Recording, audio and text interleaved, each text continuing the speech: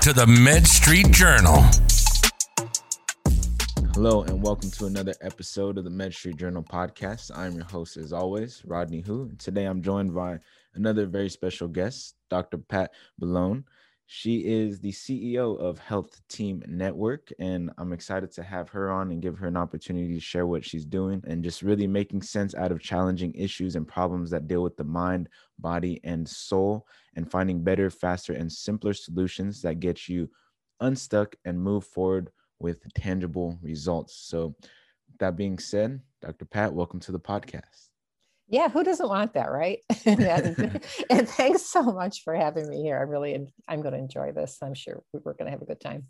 Awesome. So yeah, let's just jump into it. Why don't you give people a brief background for those who don't know you on kind of how you got into healthcare and kind of what you're doing in this space?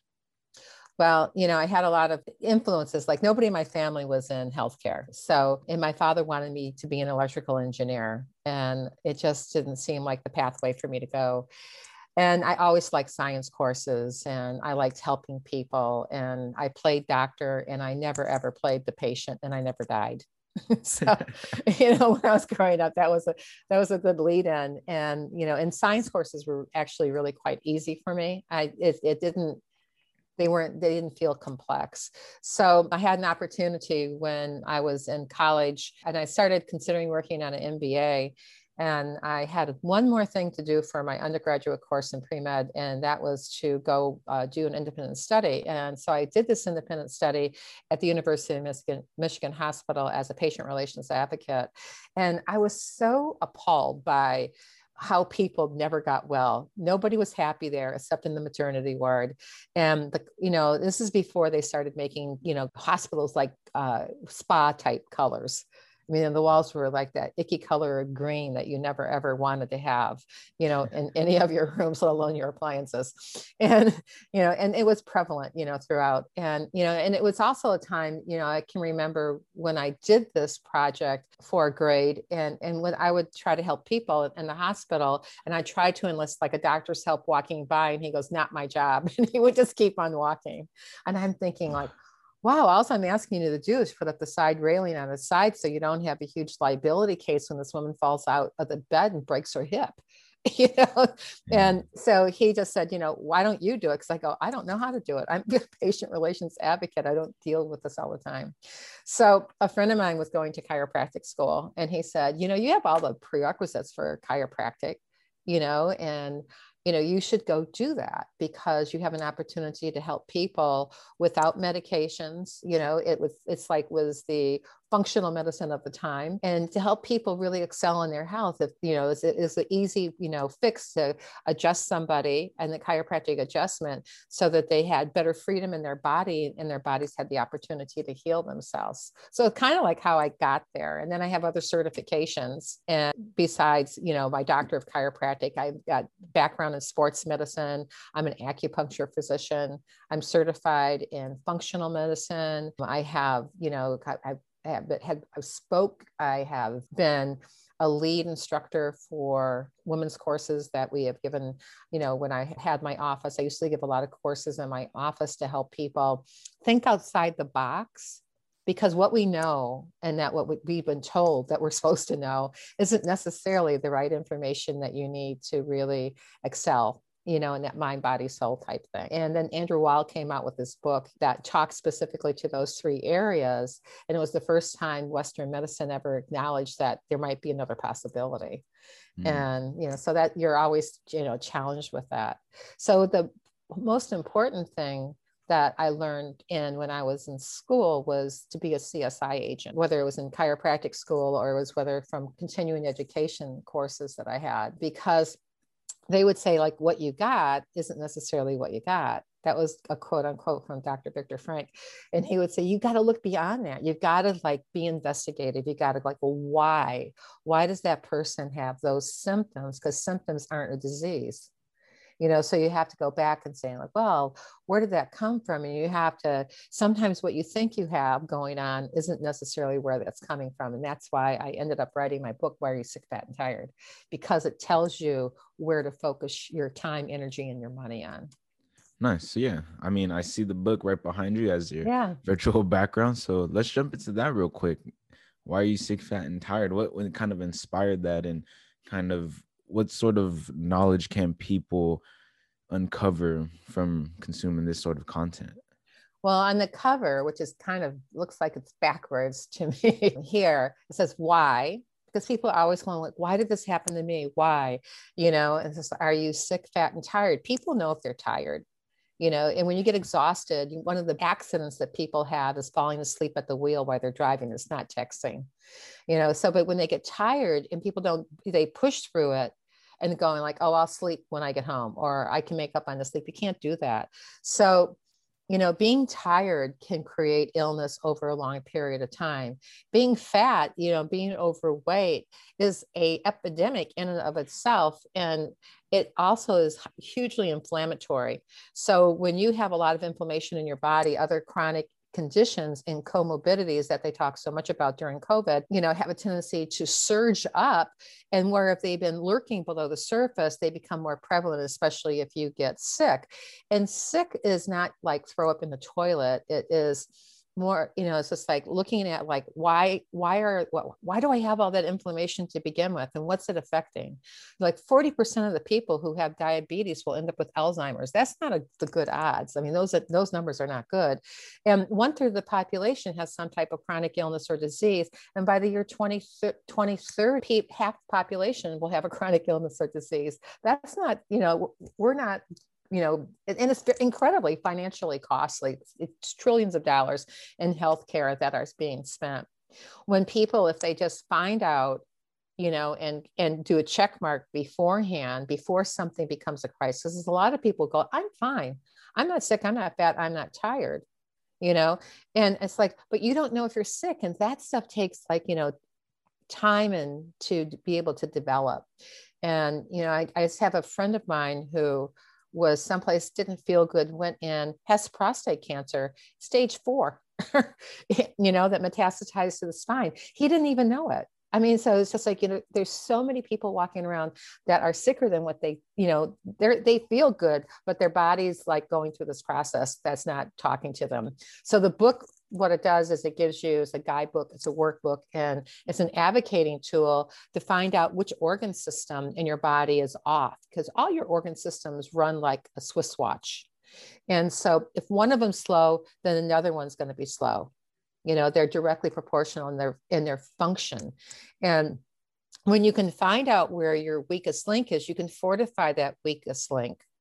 And you can look at things that you're doing that are in your environment that are contributing to your bad health ultimately. And you can make changes. I mean, for instance, you have control over everything that goes in your mouth that you eat. If you know that avocados make your intestinal tract bleed, why would you do that?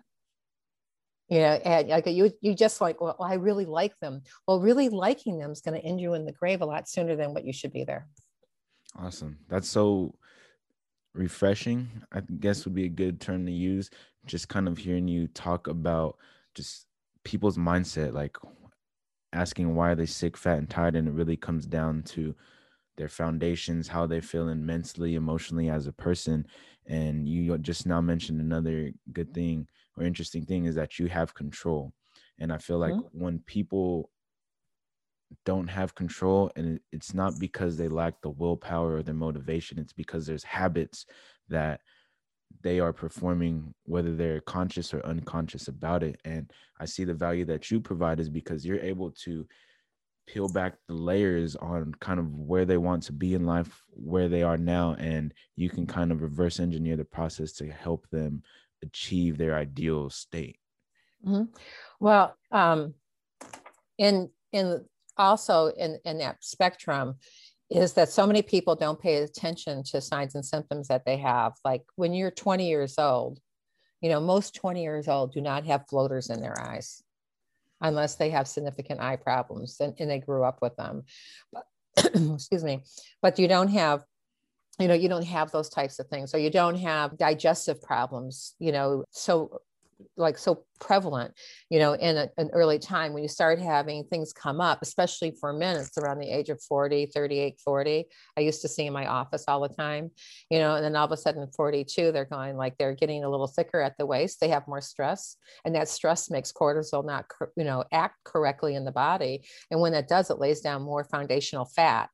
You know, and every fat cell in your body is an endocrine organ, and every fat cell in your body contains toxins from your environment, like, you know, heavy metals, you know, insecticide, pesticides, because when they come into your system, it's easy, they have to be synthesized. And when they're synthesized, they have to do that through the liver. And when the liver gets overwhelmed and doesn't know what to do with it, basically, it's confused, it has chaos, it stores things in, because it's planning for the future.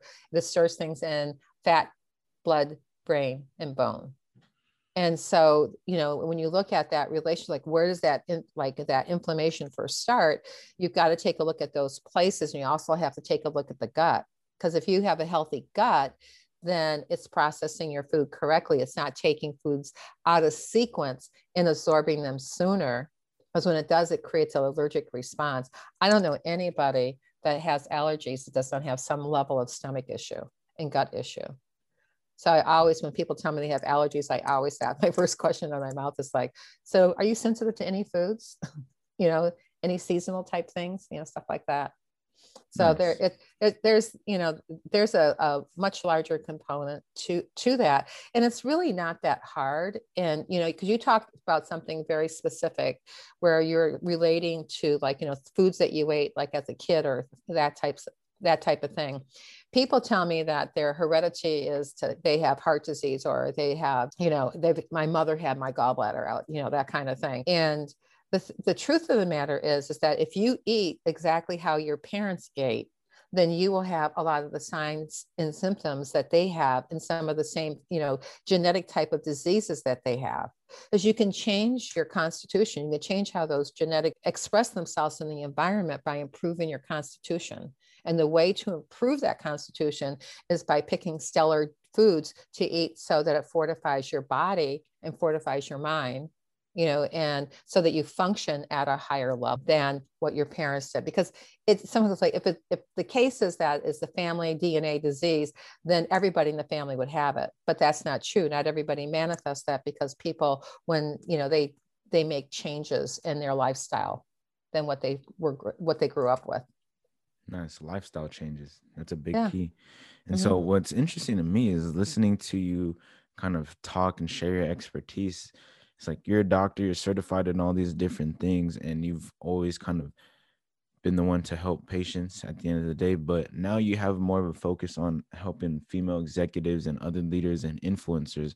And what sort of happened in your life, in your mind, that kind of steered you in that direction to focusing on this specific audience? Is there something that you've seen? Is there something that you're passionate about which made you want to pursue this? Well, first off, I'm a female executive and, you know, and I've been there, and I walk the walk and talk the talk. And so I know that if even on my longest, hardest day at work, I still had the nutrition and I had all the key components in order for me to finish the day blasting at 150%. And the reason why that happened is because I ate very, very well, you know, and I did things like, you know, on my breaks at work, I would like lay down and I would power nap for 20 minutes. And I would do specific things to do that. Anytime I went off my diet regime and I ate, the ratio of carbohydrates, the proteins, the fat were incorrect, I was dragging at the end of the day. But people used to say, like, how do you do it? I mean, you're in here at 7:30 in the morning and you don't leave till 7 o'clock at night. How do you do it? You know, and I don't look at the clock. I work in Einstein's time. You know, I just look at, okay, I'm here, I'm available. Want to come and see me? It's a good time. And I never said no to anybody in pain ever. And like when I had my active office, I never said, if I was available, I just figured out how to make it work, because I know how I would want to be treated if I was in that level of pain too. So You have to walk the walk and talk the talk. So looking at the female executives, what I find interesting is that a lot of females just don't take care of themselves. They're always doing for somebody else. They're never doing for themselves. So for me, all my children were my patients, when I was working. And, but luckily at 6 o'clock, I got to go home and I didn't have to go home and continue dealing with them. So, but it was important, and when I'm looking at women, I see them, sometimes they're, get very blocked mentally about, like even asking for help. Because they'll say, I can't tell you how many women have ever said to me, oh, I love this program. This is so cool. But my husband needs it more than me. My kids need it more than me. My mom needs it. They never take care of themselves. And a lot of times these women don't do anything until they're in crisis. And it drives me crazy that people let themselves get to the point of crisis before they want to do something, because a lot of times it's too late then. I mean, I'll give you an example. I was at a women's mindset retreat in 2019. And on the first day, there's 500 women there and all in one place. And they're all entrepreneurs on some level or executives on some level. And these women got up and they were crying. When we had these share sections, and so when we got up, we like 5 people or 6 people or 7 people, whatever there was time allowing for, would get up and share their experience. I can't tell you, I started counting, which made me not be on the retreat part, but more on like the data dumper part goes up, as I was counting how many women said they had cancer. They had to stop what they were doing, and they became a burden not only to themselves, but a burden to their family. Which they never, ever want to do. That's the last thing women would want. We want to fortify. We want to feed you. We want to make sure that you're comforted, like you are in my umbrella. If you are in my umbrella, I cover you for your whole life. And so women, what happened is when they get sick, they had to suddenly rely on their children, on their husband, and on other support systems, because they never did the self-care themselves. They never took why, I might be thin, but it's just I'm not sick. I am strong. I'm a strong woman. Well, you're only as strong as your weakest link. But it was so prevalent. And the percentage of out of, 20 people who shared, 7 of them, which is almost 50%, had some kind of debilitating disease that stopped them in their tracks from their business, from their life, and from the people who they love. I thought, this is astounding. This is my group of people, but people are still, even outside of that, and talking to kind-hearted men, it's just people always think well, I feel healthy because they think it's how you feel about it, but it's a lot deeper than that. And you got to dive deeper, and it takes longer than when you get the flu, or if you get food poisoning and you throw up and that kind of stuff, that's very short term. But as soon as you start feeling good, your mind's like having a baby. If a woman remembered how much pain it is to have a child, they would never have more than one. And even then, they might have a consideration for it, so, but your brain tells you, that lizard brain's going yeah, let's do this again. I want more children, because you're looking to to put, roots in, and to be able to move on and have something to look back and integrate to. So it's a lot bigger than that, but I would really like to see women, take better care of themselves so that they can do their day, because women, after we go home, when we work, it has been researched and statistically reported that women think more like men, quote unquote, when they're working. So when they go home, you got to turn into being the girl, and a lot of times people have that transition time. With COVID, with nobody going to their office, there wasn't that transition time that happened in order for that to happen. So that there's this big, there's a big mindset, that is around that makes it tough for women to be in those positions. And when they do, and they don't get that that self-care, and they don't get I've got something going on, and instead of asking their friend, or their mother, they should ask somebody who has some background in that. It's just I'm getting this digestive stuff going on, because you don't want to wake up 3 years later to find out you have some other issue with that. whether it is, an autoimmune response that now has boomed, or some other type of chronic illness or disease, which are related back to inflammation. So it's so important to keep that gut healthy.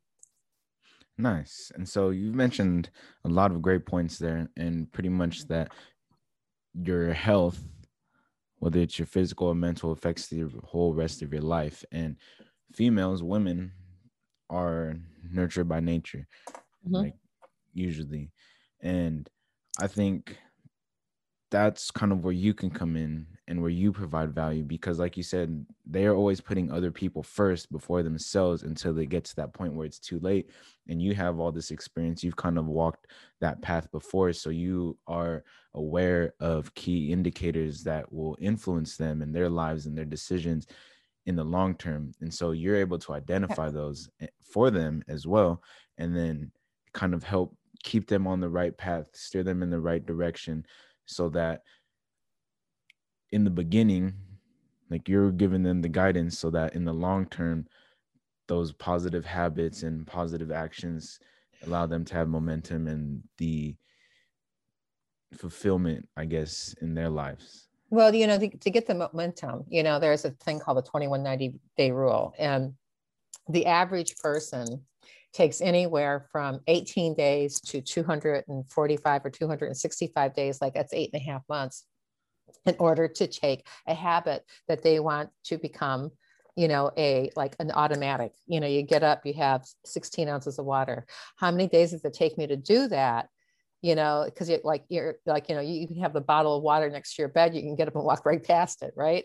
But actually, like, opening it up and drinking that 16 ounces of water when you first, because water is basic for all the 5 pillars of health, which are nutrition, exercise, proper sleep, positive mental attitude, and a properly functioning nervous system, which is the biomechanics and posture. And it's essential for all those points. It's not even negotiable. You have to have it. And so when you're looking at, those basics and putting the pieces of the puzzle together, if you got all the pieces of the puzzle, they can be reconstructed so that you can move forward, faster and better. With tangible results. So you don't have to, be like, left behind or feeling like this is only happening to me. Am I the only person who's depleted by 12 noon, and I really want to go home and take a nap? Or when I get home, I really can't stand my kids because I haven't had time to decompress, and so to be able to like switch into like that 150% mom, or the 150% working person, busy, professional, whether it's male or female. I asked a question too when I do market research and when I'm talking to men, and you can answer this question too. Do you have kids? Yes, I just had one 2 months ago. Did you? Well, when you think about this, it's just like, when you think about how lovely your wife is to support you in this endeavor, and I asked female executives if they had kids, and they said, yes. I asked them, I go, what do you feed your kids for dinner? And, and you go, and you do think that out almost every day, so women who were at the very high end delegated it. So women have a hard time delegating stuff because we want to do everything and have our fingers in it. And then, but the people who didn't delegate, they told me consecutively, 2:45, 3 o'clock in the afternoon, I'm thinking, what's in the refrigerator? What do I need to buy on the way going home so I can give my kids the best nutritious meal that I know how to do possible? And so I asked them the same question, and they said it never occurred to them. Not one person said, oh yeah, at 3:45, 2:45, I thought about it. They thought about it while they were driving home, and so why somebody's being torn between the level of work that they still have to produce for the day, they're also thinking about their next step in the day, and because women multitask naturally. We just like, it doesn't, and when you stop multitasking, I think that's when you start to create more internal chaos, and with your mind, you've got to like keep moving. It's just, whatever it is, you got to keep on moving. There's always a solution. There's always something that you can do mentally, physically, emotionally, spiritually, and socially. There's always something. Nice. And you mentioned how long it takes to form a habit. And that really stuck out to me because I'm currently reading the book, Power of Habit. And there's a lot of powerful concepts that I'm learning in there. But from your perspective, do you think it's more important to start creating good habits and trying to make those automatic, or start by breaking bad habits? Or does it not matter? I think if you put your focus on bad habits, then your bad habits, what you focus on is more of what you get. And so, and going back to the 21 90-day rule, what they say is like to pick one habit, that you want to change and to create into a, like I want this so that is a non-event. And then what they do is they tell you to do that one habit, make it mandatory. Every day you're going to do that. If you're going to exercise at the same time. When you get up, brush your teeth, use the bathroom, take a shower, have that 16-ounce glass of water for hydrating first, and then, you can go take, do your exercise for walking, and while you're walking, you can think about what you're grateful for. You multitask that. Then you can think about what I have to do that day, and you can dictate it in your phone. And you can listen to your affirmations, because affirmation will tell the lizard brain, which is the primitive brain, to shut up and get off your shoulder, so that you can focus on that habit. But, changing the habit is like you do it 21 days. And then after you're successful for 21 days, then you do it for 90, so that, and I didn't mention before, but the average time between it is 66 days. So that's like 66 days is 2 months and a week, approximately, so you're thinking like, gosh, that's such a long time, but we've had all these things that have happened to us from childhood that you hear or see or feel that kind of shut us down, that give us, we hit a ceiling when we get to be too successful. Why is that? As an example, like I heard my parents argue about money, like whatever it was. And there always seemed like there wasn't enough, like if you wanted to have that second helping of food, my aunt Cy had 14 kids. And when you went to dinner at her house, as a kid, because we'd all play baseball together, we all played together. So when she fed you, if you wanted more, like whatever went past you, never went past you twice. There was like always enough for everybody, and everybody was always conscious about that. Everybody it was portioned out sizes, but no one said like, you couldn't take more. And when you first, but it's just like, but those things never happened again. I mean, think about all the large families that aren't anymore, right? Yeah, no, that's crazy. So, and then you learn, and it's like, so what's the, like when you talk about like habits, like if I had to tell somebody a good habit to do, because one of the things that we are so deprived of in this society today is proper sleep and good sleep. So, it's just like getting into the habit of having good sleep hygiene would be high on my priority for telling people, besides hydrating, because you have to hydrate for sleep anyway. But, is to create that, perfect atmosphere. And then with you having just a new baby, you're probably not getting so much sleep. It's a lot worse for my girl. Yeah. Well, it's just like what you got to tell yourself, like, it's like, I can go back to sleep. Because a lot of times when we wake up, we turn a light on. So if you change perhaps some of the lighting and didn't have so many electronics on around your bed, you wouldn't have the electromagnetic radiation from those electronic parts, like, your cell phone, for instance, or the light, or if there is a wall outlet at the head of your bed, there's like EMF, like electromagnetic frequency busters that go into those plugs that help disperse that energy. So it's not like streaming into your brain while you're sleeping.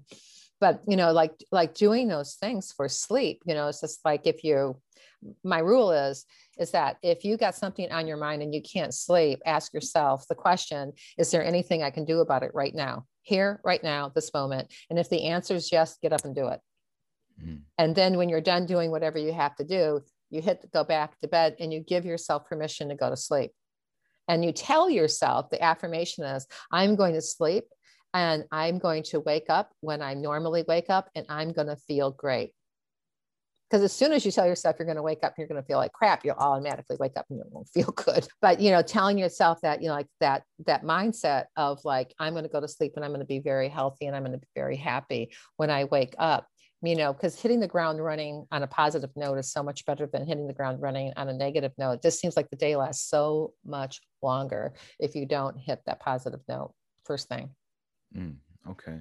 Yeah, just listening to you talk and kind of share all your expertise, like I definitely see the value of what you focus on and how your approach to helping a specific market could Mhm. be super helpful. But I want to give you an opportunity to talk about the course you created, your upcoming course, and kind of Thank you. what people can expect in that, and what's your goal that you're looking to accomplish with this, who you're looking to help.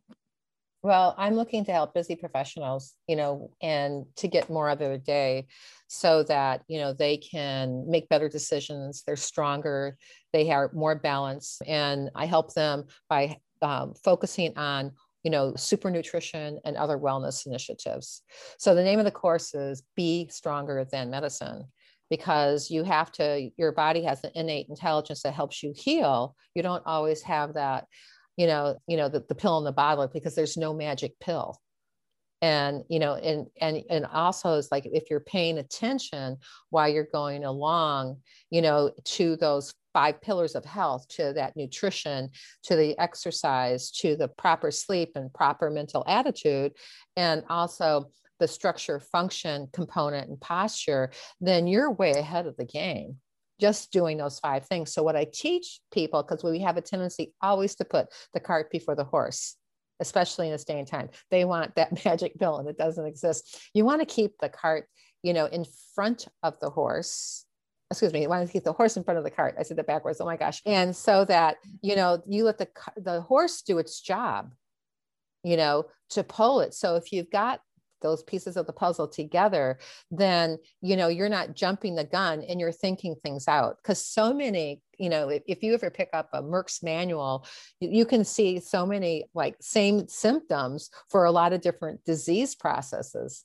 The idea is to identify what your pattern is. So if you know how your organ systems are working, which you can find out in the book, Why You're Sick, Fat, and Tired, you can bring that knowledge with you to the course of Be Stronger Than Medicine, which teaches you, gets you back to basics, teaches you to keep that horse in front of the cart, and gives you the foundational information that you need to be very happy, very healthy, very vibrant, and very strong.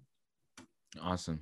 That sounds super valuable. And we've been covering a lot of high level topics coming up towards the end of the interview, but I have one more question, I guess. It's, what sort of advice would you have for these busy professionals who kind of know that they haven't quite reached their full maximum potential, and how can they go about addressing that?